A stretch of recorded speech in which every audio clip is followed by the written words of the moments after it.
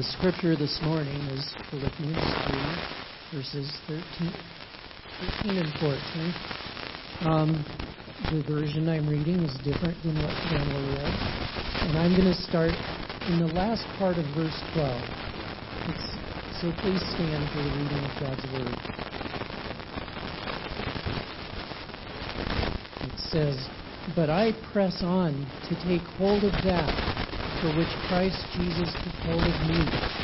Brothers, I do not consider myself yet to have taken hold of it, but one thing I do, forgetting what is behind and straining toward what is ahead, I press on toward the goal to win the prize for which God has called me heavenward in Christ Jesus." The word of the Lord.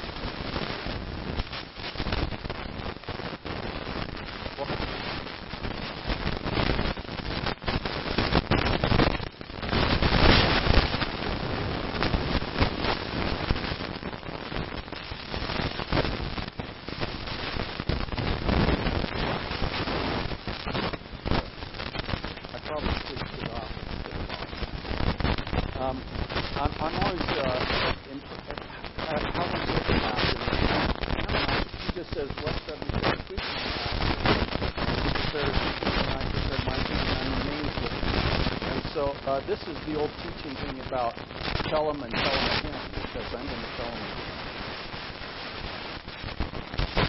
There's a tree in my neighbor's front yard just sitting north of me. It's a silver maple.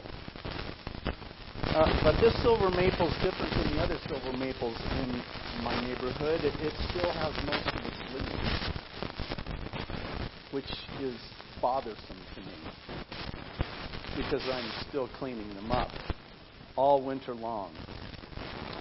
They're all shriveled, they're browned out, they're dried up, but 2020's leaves are still hanging on. This tree has carried last year's leaves into 2021. Would you like to know why that happens? Got a short biology lesson? Okay. Normally, where the stem of the leaf meets the branch of the tree or the stem that it hangs onto, usually because of the shortening of days, photoperiodism it's called, that leaf knows that it's fall and it's about time to fall off. So it forms what's called an abscission layer. It's a layer of cells that basically cut off the supply line from the tree to the leaf. Then it changes color, and then it dries up, and then it falls off. That's normally what's supposed to happen. But I think what happens, and it has in the last couple of years, we get these cold snaps, and it kind of interrupts that process. And so my neighbor's tree still has its leaves. I don't want us to be people that are hanging on to 2020's leaves. All right?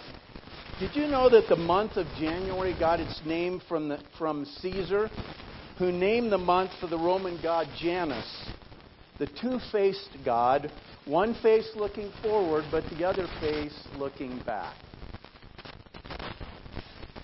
As Pam told us so well this morning, the Apostle Paul sometimes uses athletics to illustrate scriptural truths. More than once, he pictures the Christian life as a race. In 1 Corinthians 9:24, he writes, "Do you not know that in a race all the runners run, but only one gets the prize? Run in such a way as to get the prize."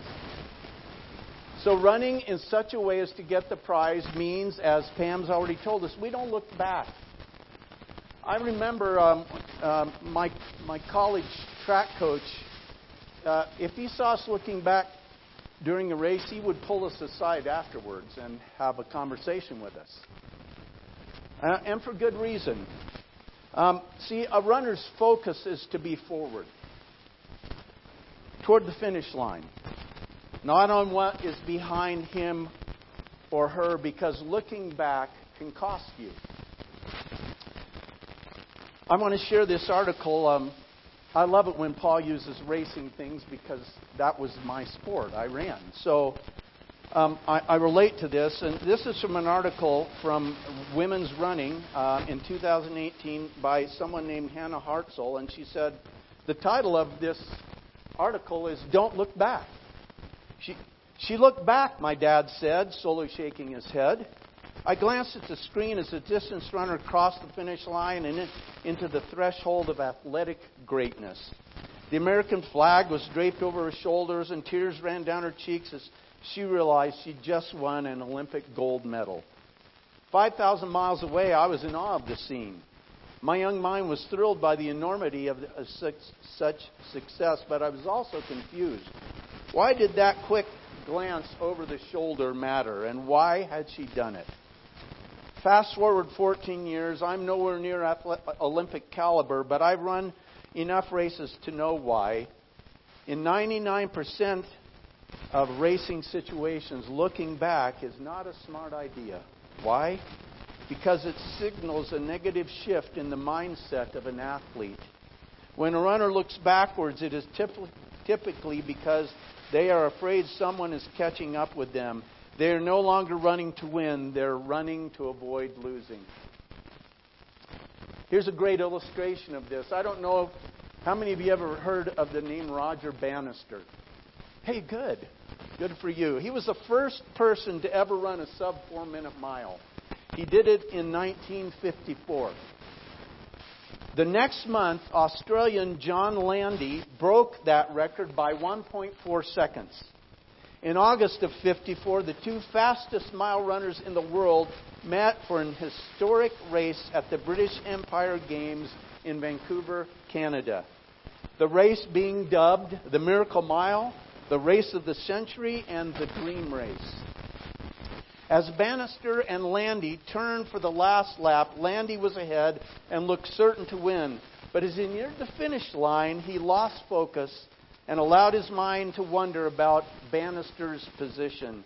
Unable to stand the strain, he looked back over his shoulder, and as he did so, his stride faltered, and Bannister passed him to break the tape. Oh, that's why Coach used to tell us, don't look back. You know, in some ways, 2020 was a memorable year, and others forgettable.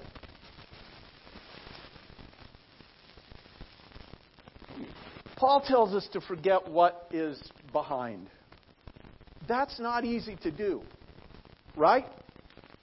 I mean, when you've lived something, you've experienced it, it's hard to do. Yet, I think life is less than what it could be or should be if we keep carrying around the stuff of yesterday or last year. Those things weigh us down. Paul said we are to forget. And he didn't mean erase the past from your memory, but the past is not a place to stop, but a place to build upon. So, Paul tells us, forget what's behind. And I think what Paul's talking about are those kinds of negative things in our lives that sometimes we carry with us. Because I think there's some things we should not forget. And let me focus on a few of those this morning. First of all, successes. Now, if we've experienced success in some area of our lives, first of all, we need to give credit where credit is due for those successes. And if you're a Christ follower, you know where that success comes from. Then we need to build upon those successes. In other words, well, I made it. I can stop now. No, we need to build upon those things. So we need to look back and not forget the successes we've experienced. The next thing we need to do is we shouldn't forget lessons learned. Hopefully, because of what we've been through this past year, we've learned some lessons. They may have been hard ones. They may have been reinforcement of lessons we already knew, but we learned some things as we traversed our way through what was an unprecedented and for some people very difficult year. But isn't it interesting how God uses those things to teach us so much? If it continued to be smooth and rosy and easy sledding, we probably wouldn't learn anything. So we need to look back and remember what lessons, what things did God teach me as I navigated my way through the year 2020. And then we need to remember priorities that might have been realigned. You know, being stripped away of so many things that we were stripped away of helps us think about the things that really count. Here are the things that really should be priority in my life. Family, worship, my relationship with God. But, you know, because so many of this extraneous stuff was stripped away, we had opportunity to focus on things we might not normally have taken time to focus on. So for a lot of us, we were able to realign our priorities in 2020 because of the kind of year we went through. You know, in Hebrews it talks about God shaking things so that what remains is the unshakable. I think that's what God was doing in a lot of our lives through 2020. He shook away a lot of that stuff that really wasn't important, but that got a lot of our time and attention. And what was left are those things that are unshakable. Well, and then there are things we should forget. Hebrews 12:1, using the racing theme again. And again, we don't know who wrote Hebrews for sure. It might have been Paul, might have been, not have been Paul. But here's the racing theme again. And the author of this book writes, "Therefore, since we are surrounded by such a great cloud of witnesses, let us throw off everything that hinders and the sin that so easily entangles, and let us run with perseverance the race marked before us." Well, so there's stuff that can hinder us as we move into 2020 unless we're able to jettison that stuff. What are things we should forget? First of all, sins forgiven. Sins forgiven. Satan is good at bringing up stuff that we brought to Jesus and asked forgiveness for and making us feel guilty over that. Isn't he? He's good at that. Oh, wait a minute. Are you sure? Or, you know, that was pretty bad. Do you think God could really forgive you for that? And the Bible tells us that if we confess our sins, He is faithful and just to forgive us our sins and cleanse us from all unrighteousness. And folks, you know who John was writing to in 1 John 1:9? He was writing to us. He was writing to the church. Remember that. If we brought those things to Jesus and dealt with them, we can't carry them with us anymore. There's no looking back at past sin. He forgives it. I'm speaking of God. He forgets it, and so should we. And then, by the way, too, as I mentioned already, if you're struggling with that, it's Satan that's reminding you of those things. It's not God. If Jesus has forgiven you, He's forgiven you. The next thing we need to forget are failures. And Pam, you did a good job with this because sometimes some of us like to make New Year's resolutions, and we've got great plans to do this and this. I'm not talking about sinful things here, but I'm talking about goals we set or plans we had or maybe some changes we wanted to make in our lives. And we started the year off thinking, yes, this is a year that's going to happen. And then the year happened, and the year happened a lot differently than we thought it would happen. And those things that we wanted to happen didn't happen in our lives, and we feel like we've failed. You know, I want to do this. I've got plans to make this change in my life, and we went in with good intentions, but it didn't work out. Someone has said this, but let us forget our failures insofar as these might paralyze our hopes or make us fancy that future success is impossible where those past failures frown. In other words, I bombed, I might as well give up. No. Never let the past limit your hopes of the possibilities and your confidence in the certainties and victories of the future. Most of us know that Babe Ruth held the home run record for a long, long time. Do you know what other record he held? Strikeouts. Winston Churchill said, "Success is the ability to move from one failure on to the next." In other words, you keep trying. Abraham Lincoln in 1831 failed in business and went bankrupt. In 1833, he got back on his feet and failed again. In 1835, his fiancée died. In 1836, he had a nervous breakdown. In 1838, he ran for Speaker of the House and was defeated. In 1840, he ran to be an elector and was defeated. In 1843, he ran for Congress and was defeated. In 1848, he ran for Congress again and was defeated. In 1855, he ran for Senate and was defeated. In 1856, he ran for Vice President and was defeated. In 1858, he ran for Senate again and was defeated. In 1860, he was elected President. Probably one of the greatest who ever lived. He moved from one failure to the next without quitting. Success is getting up just one more time than you've fallen. We need to leave our failures behind. And then we need, this next one, I said we need to leave our hurts behind. I'm not sure that's the best word. Maybe it's applicable to you. But I think maybe another good word there would be disappointments. Because I think we had a lot of those this year. We had a lot of disappointments. I've said this from the pulpit as we entered into the fall season and Thanksgiving time and December and Advent, and there's so much we do as a church body to celebrate in that season. There was a lot of things we couldn't do this year because of COVID. That was disappointing to me because I enjoy those things so much as a church family. Did you have plans that were foiled? A job that was affected? Family that you weren't able to be around? Disappointments. Maybe hurts, you call them. You were hurt by those things. Well, we need to leave those things in 2020.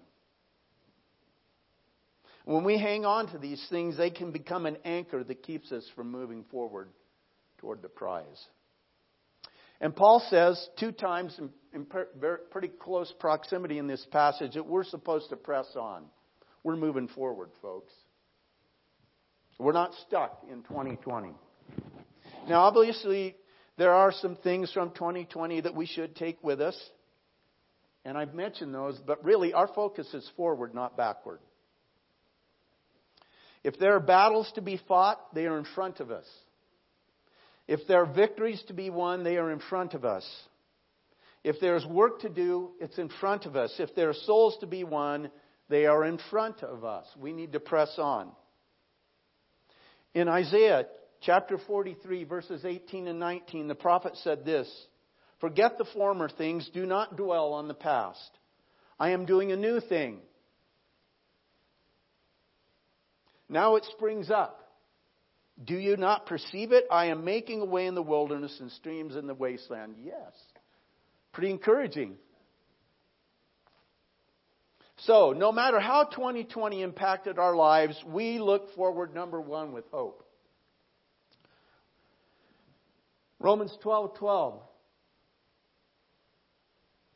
Paul says, "Be joyful in hope.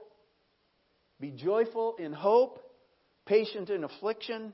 Faithful in prayer." Be joyful in hope. We can be joyful because we have hope. We always have hope. Someone has said we are prisoners of hope. It should be who we are. Hebrews 3:6, "But Christ is faithful as the Son over God's house, and we are His house, if indeed we hold firmly to our confidence and the hope in which we glory." And then in 2 Corinthians 4:16 through 18, Paul again writes, "Therefore we do not lose heart." We do not lose hope. "Though outwardly we're wasting away," and boy, I feel that. "Yet inwardly we are being renewed day by day." Who was I talking to on the way this morning? You, Bob. Our bodies just aren't what they used to be. "Outwardly we're wasting away, yet inwardly we are being renewed day by day. For our light and momentary troubles are achieving for us an eternal glory that far outweighs them all." Can you believe Paul wrote that? Light and momentary, we think, man, this is lasting forever. When was 2020 ever going to get over? Think about what Paul went through. How many times he had 40 lashes less one because they thought 40 would kill you. And he was stoned and he was shipwrecked. And he was beaten. And he went hungry. And he was cold. And he was run out of town. And he said, for our light and momentary troubles are achieving for us an eternal glory that far outweighs them all. What a great perspective. I've always admired, I just see Paul's eternal perspective in that verse. So, we fix our eyes not on what is seen, but on what is unseen, since what is seen is temporary, but what is unseen is eternal. The beginning of that verse, therefore we do not lose heart. We don't give up hope. We are to be people of hope. We should always be people of hope because we serve an almighty, sovereign God. And because of that, then we look forward with faith. 2 Corinthians 4, 7 through 9. But we have this treasure in jars of clay to show that this all-surpassing power is from God and not from us. Here we go. We are hard-pressed on every side, but not crushed. Perplexed, but not in despair. Persecuted, but not abandoned. Struck down, but not destroyed. We have this all-surpassing power who is from God. Do you believe this?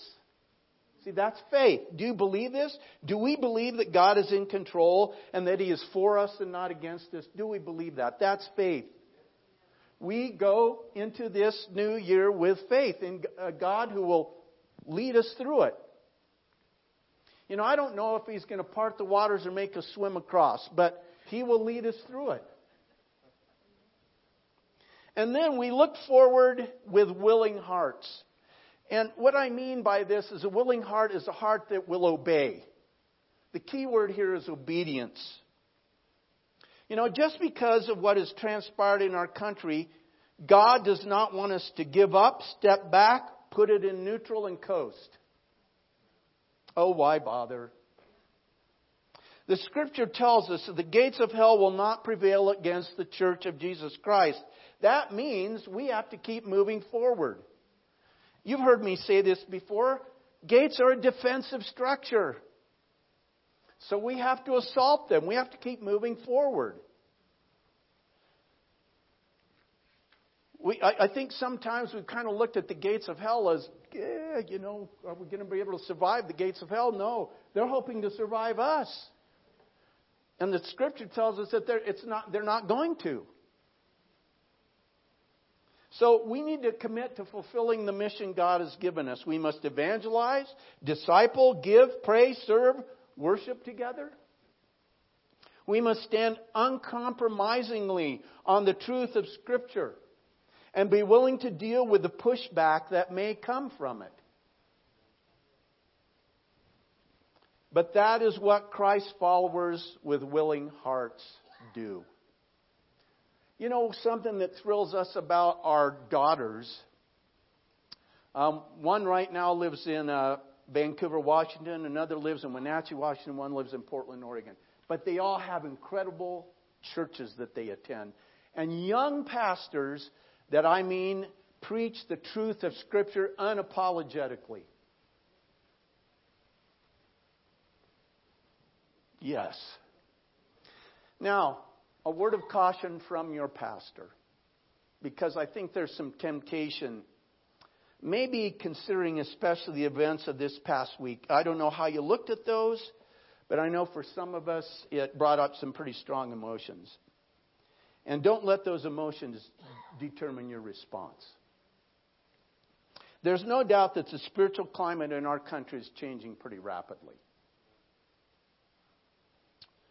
I think the freedom of religion that we have enjoyed our entire lives, and we have, is increasingly at risk. And that worries some of us, and perhaps it should. But when I look at the New Testament, I don't find a single word of criticism from Jesus or the apostles concerning the rulers or regimes under which they lived. If you can find that, let me know, but I don't see it anywhere.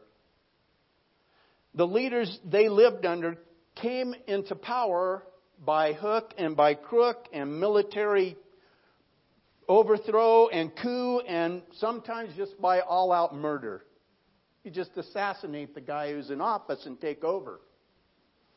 In other words, the New Testament Christians had no say in the matter. They didn't get to cast a ballot. They probably didn't get to register their displeasure with what was happening because the Romans wouldn't stand for it.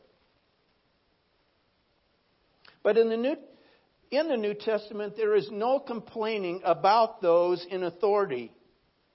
Just a lot of instruction on how to live for Jesus in the political and cultural climate they found themselves in.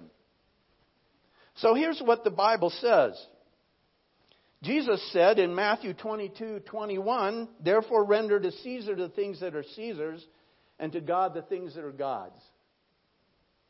In 1 Timothy chapter 2, verses 1 and 2, Paul writes, "I urge then, first of all, that petitions, prayers, and intercession and thanksgiving be made for all people, including," verse 2, "kings and those in authority." What? "That we may live peaceful and quiet lives in all godliness and holiness." In 1 Peter 2, chapter 13 and 14, "Submit yourselves for the Lord's sake to every human authority, whether to the emperor as the supreme authority, or to governors who are sent by him to punish those who do wrong and to commend those who do right." Not always easy.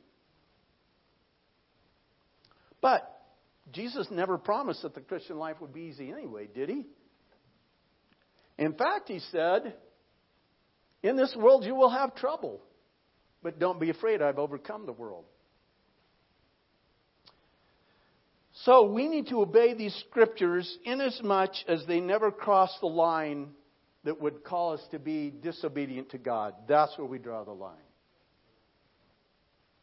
Then we cannot be obedient to those authorities. And remember this. Daniel the prophet speaking. Chapter 2, verse 21 of Daniel's book.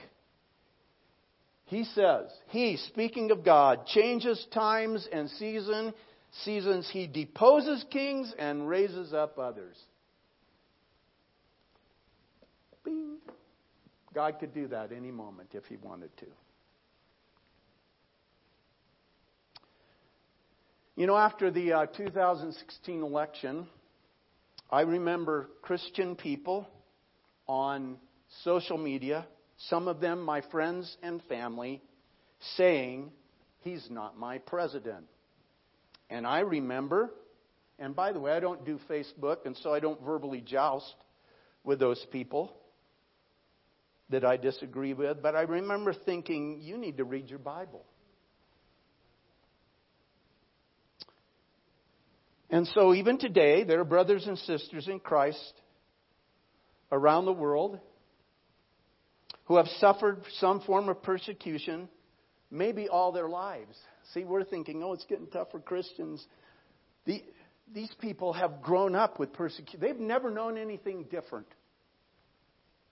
All their lives, because of their faith in Jesus, they've never known what it was to have freedom of religion. Never. We've had it good, maybe too good for too long. And we've become soft. We've lost our edge. We really haven't lived in true absolute dependence on God because we haven't had to. And I'm speaking to me too. No man can save us. I don't care if it's the man who lost the election or the man who won the election.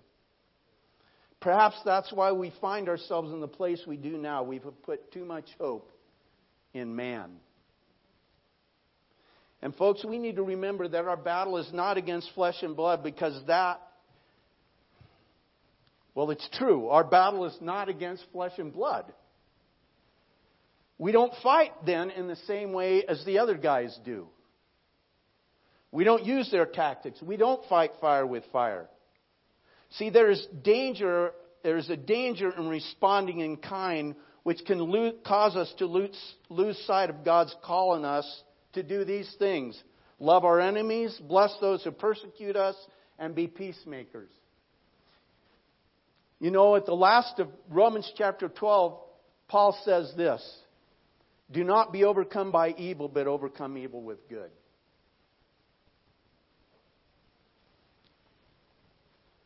It goes back, Dean, to what we heard a few years ago at our district assembly. We have to be careful not to be angry at the harvest, no matter how they oppose us. 2 Corinthians 10:4, the weapons we fight with are not the weapons of the world. On the contrary, they have divine power to demolish strongholds. And when we engage folks on the other side of issues that we believe in, we are to speak the truth with grace and love, gentleness and respect. And by the way, if we seek to speak the truth, we better know what the truth is.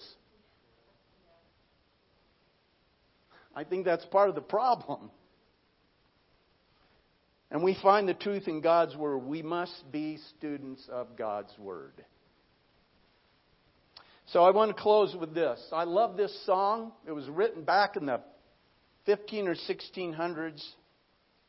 And Catherine von Schlegel wrote this. It's called Be Still My Soul. I don't know what she was dealing with or what was going on in her world at that time. I looked her up. They said we don't know a lot about her. But here's how the song goes. Be still, my soul, the Lord is on thy side. Bear patiently the cross of grief or pain. Leave to thy God to order and provide. In every change, He faithful will remain. Be still, my soul, thy best, thy heavenly friend, through thorny ways leads to a joyful end. Be still, my soul, thy God doth undertake to guide the future as He has the past. Thy hope, thy confidence, let nothing shake. All now mysterious shall be bright at last. We see through glass darkly right now, but someday it's all going to be revealed to us, isn't it? Be still, my soul. The waves and winds still know His voice, who ruled them while He dwelt below. So here are some ways I pray for me. And maybe you'll want to pray for you. Back in the book of 1 Chronicles, there had just been a transition of power. Saul was gone, David was now king. And in chapter 12, probably 11 through 13, somewhere in there, they talk about, there had been a lot of turmoil in Israel at that time, but they talk about the tribes and how many warriors came from each tribe to support David. And I don't remember how many came from this tribe, but this is what it says about them. It says, the men of Issachar who understood the times and knew what to do. God, help me understand the times so I know what to do. That's my prayer. And then Proverbs 3, 5, and 6. And we're probably, this is one of those passages that many of us are familiar with. Trust in the Lord with all your heart. Do not lean to your own understanding. We have a tendency to believe, if we see it with our eyes, oh boy. Trust in the Lord with all your heart. Do not depend on your own understanding. Seek His will in all you do, and He will show you the path to take. I pray that for myself. Here's another one. That He will give you an understanding of His will a knowledge of His will with all spiritual wisdom and understanding. I would like to know that. I want a knowledge of His will with all spiritual wisdom and understanding. And if I'm going to do anything, that's what I want to do God's will. Is that what you want to do? That's what we should be doing. Amen.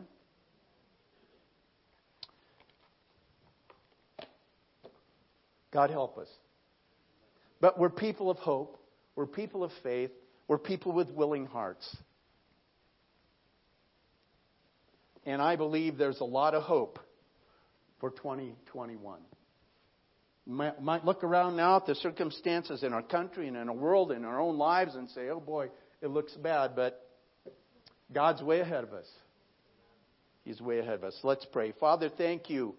Oh, that our confidence can be in you, who know all, who see all, who can do all.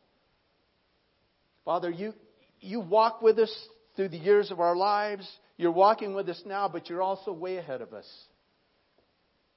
And help us to seek you. Help us to be people of hope and faith and with willing, obedient hearts. And help us not to get caught in the tactics that so many in our world use. It's been so dividing. Families have been divided. Churches have been divided. Friendships have been broken. Because people have different points of view. Because I didn't like the way this turned out, and I did like the way this turned out. And Lord God, guard our hearts from getting caught up in that. Our weapons are not the weapons of this world. They're divine. And they have power to bring down strongholds. And when we do have the opportunity to engage others in conversation and discussion, help us to share the truth with grace and love and with gentleness and respect. We do not fight fire with fire. We are called as followers of Jesus Christ to live differently in this world. And maybe for us in our lives, it's never been put to the test more than it is right now. And Lord God, with the power of your Holy Spirit at work in us, I pray that we will pass the test. And I ask this in Jesus' name. Amen.